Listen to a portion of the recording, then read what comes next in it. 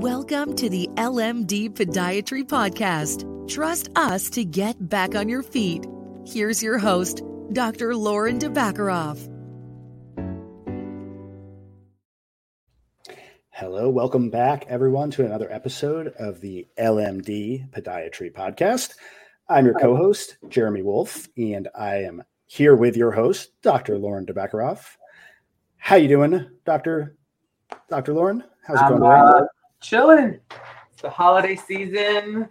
'Tis the season, as they say. Yeah, a little bit of Hanukkah, a little bit of Christmas, a little bit of, whatever everybody else is celebrating. Yeah.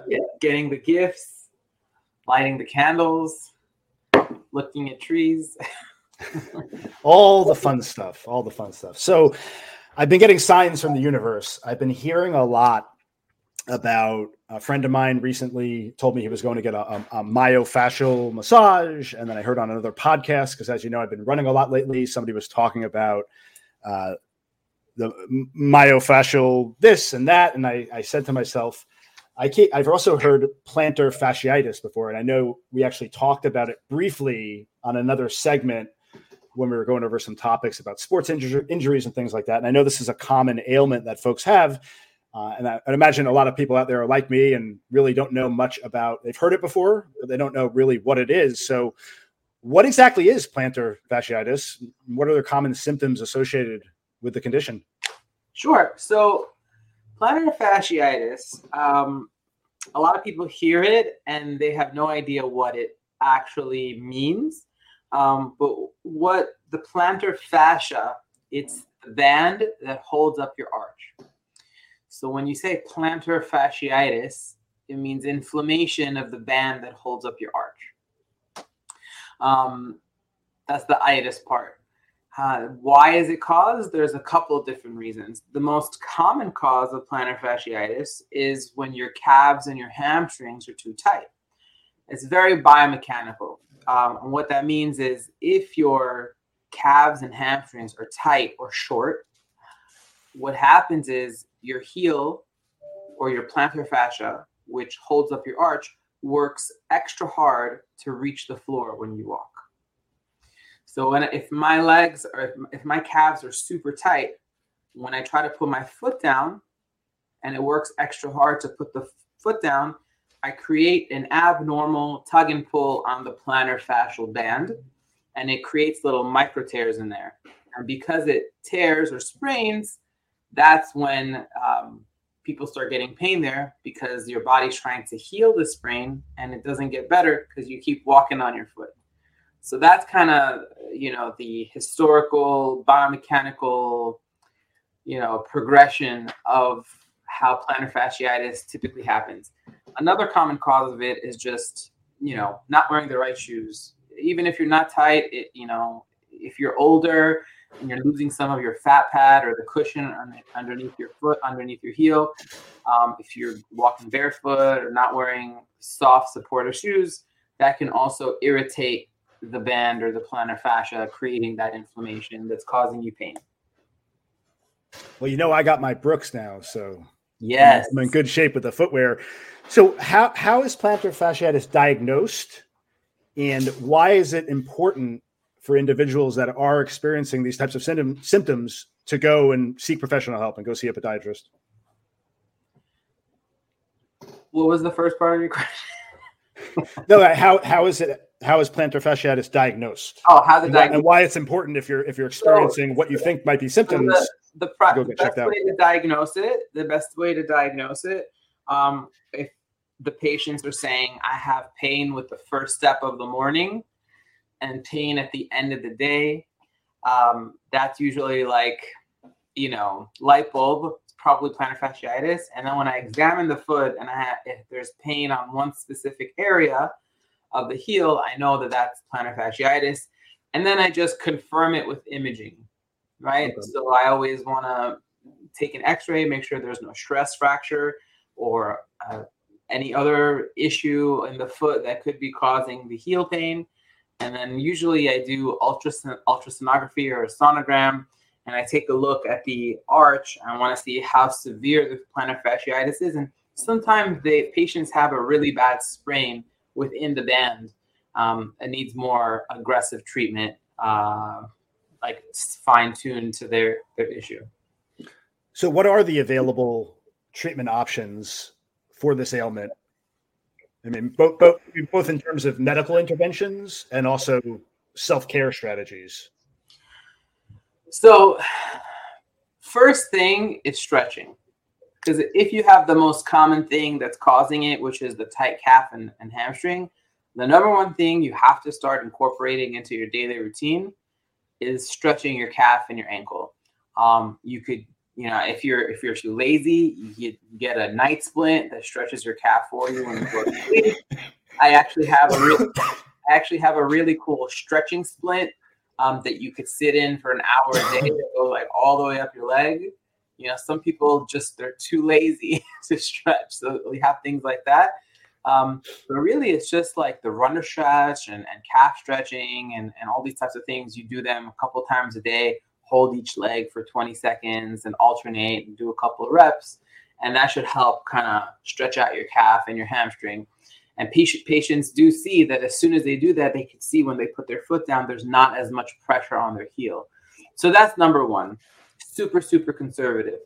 And then the next step is basic rest and ice. Okay. Again, it hurts because it's inflamed.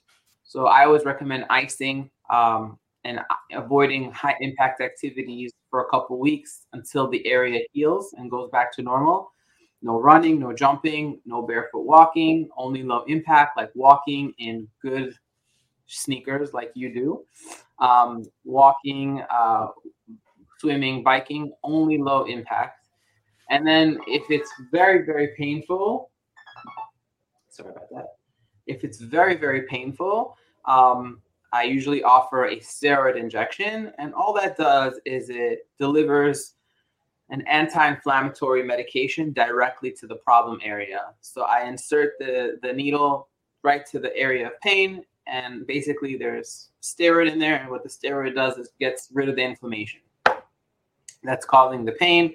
Some patients need like 2 or 3 of them together with some anti-inflammatory medications, such as an ibuprofen, for example.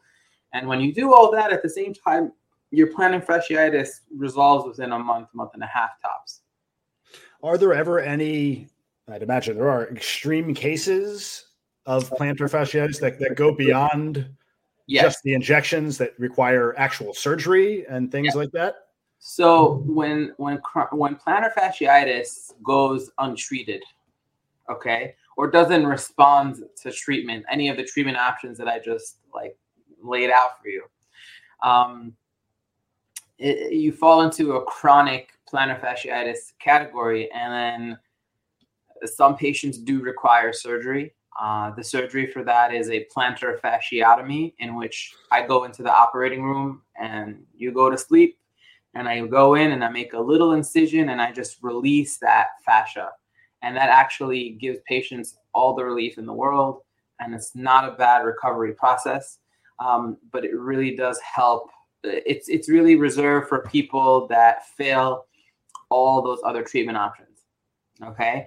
I only do that surgery maybe once a year because I always tell my patients, if you don't listen to me, I have to take you to the operating room. But there are some patients that come to me when it's too late, and I can look on the ultrasound and see that they have all this scar tissue in their plantar fascia. And it's like, I always tell them, you may or may not respond to my treatment. Sometimes they do, sometimes they don't.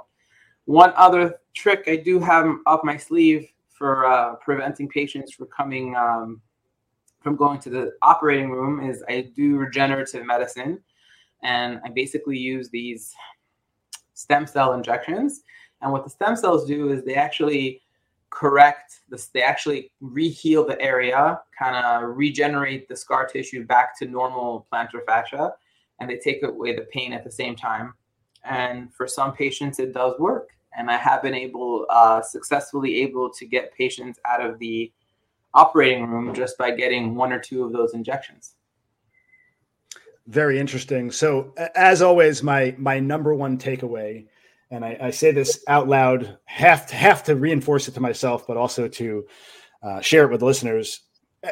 Everything goes back to preventative measures. Like you said, stretching, taking care of yourself, doing the things that are necessary to avoid these issues from happening in the first place. And we're all guilty of it, right? Like you said, we could be lazy at times, but if you take one thing away from this, it's take care of yourself, be kind to your body, and, put in a little hard work and go and, be a little uncomfortable, because it will pay out dividends in the long run. That's right.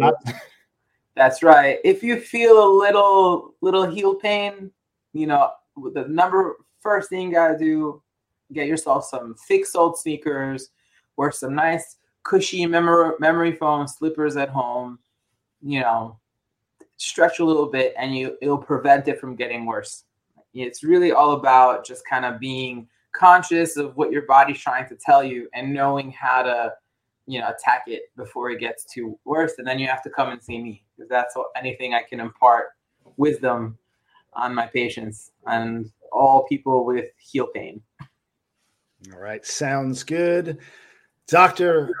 Dabakaroff, always a pleasure. So nice seeing you. I wish you and your family a wonderful holiday season if we don't cross paths before then. So take care. Have a great week. Thank you. You too. I shall. And thanks to our listeners for tuning in, and we will catch you next time. Everyone take care and have a wonderful holiday season.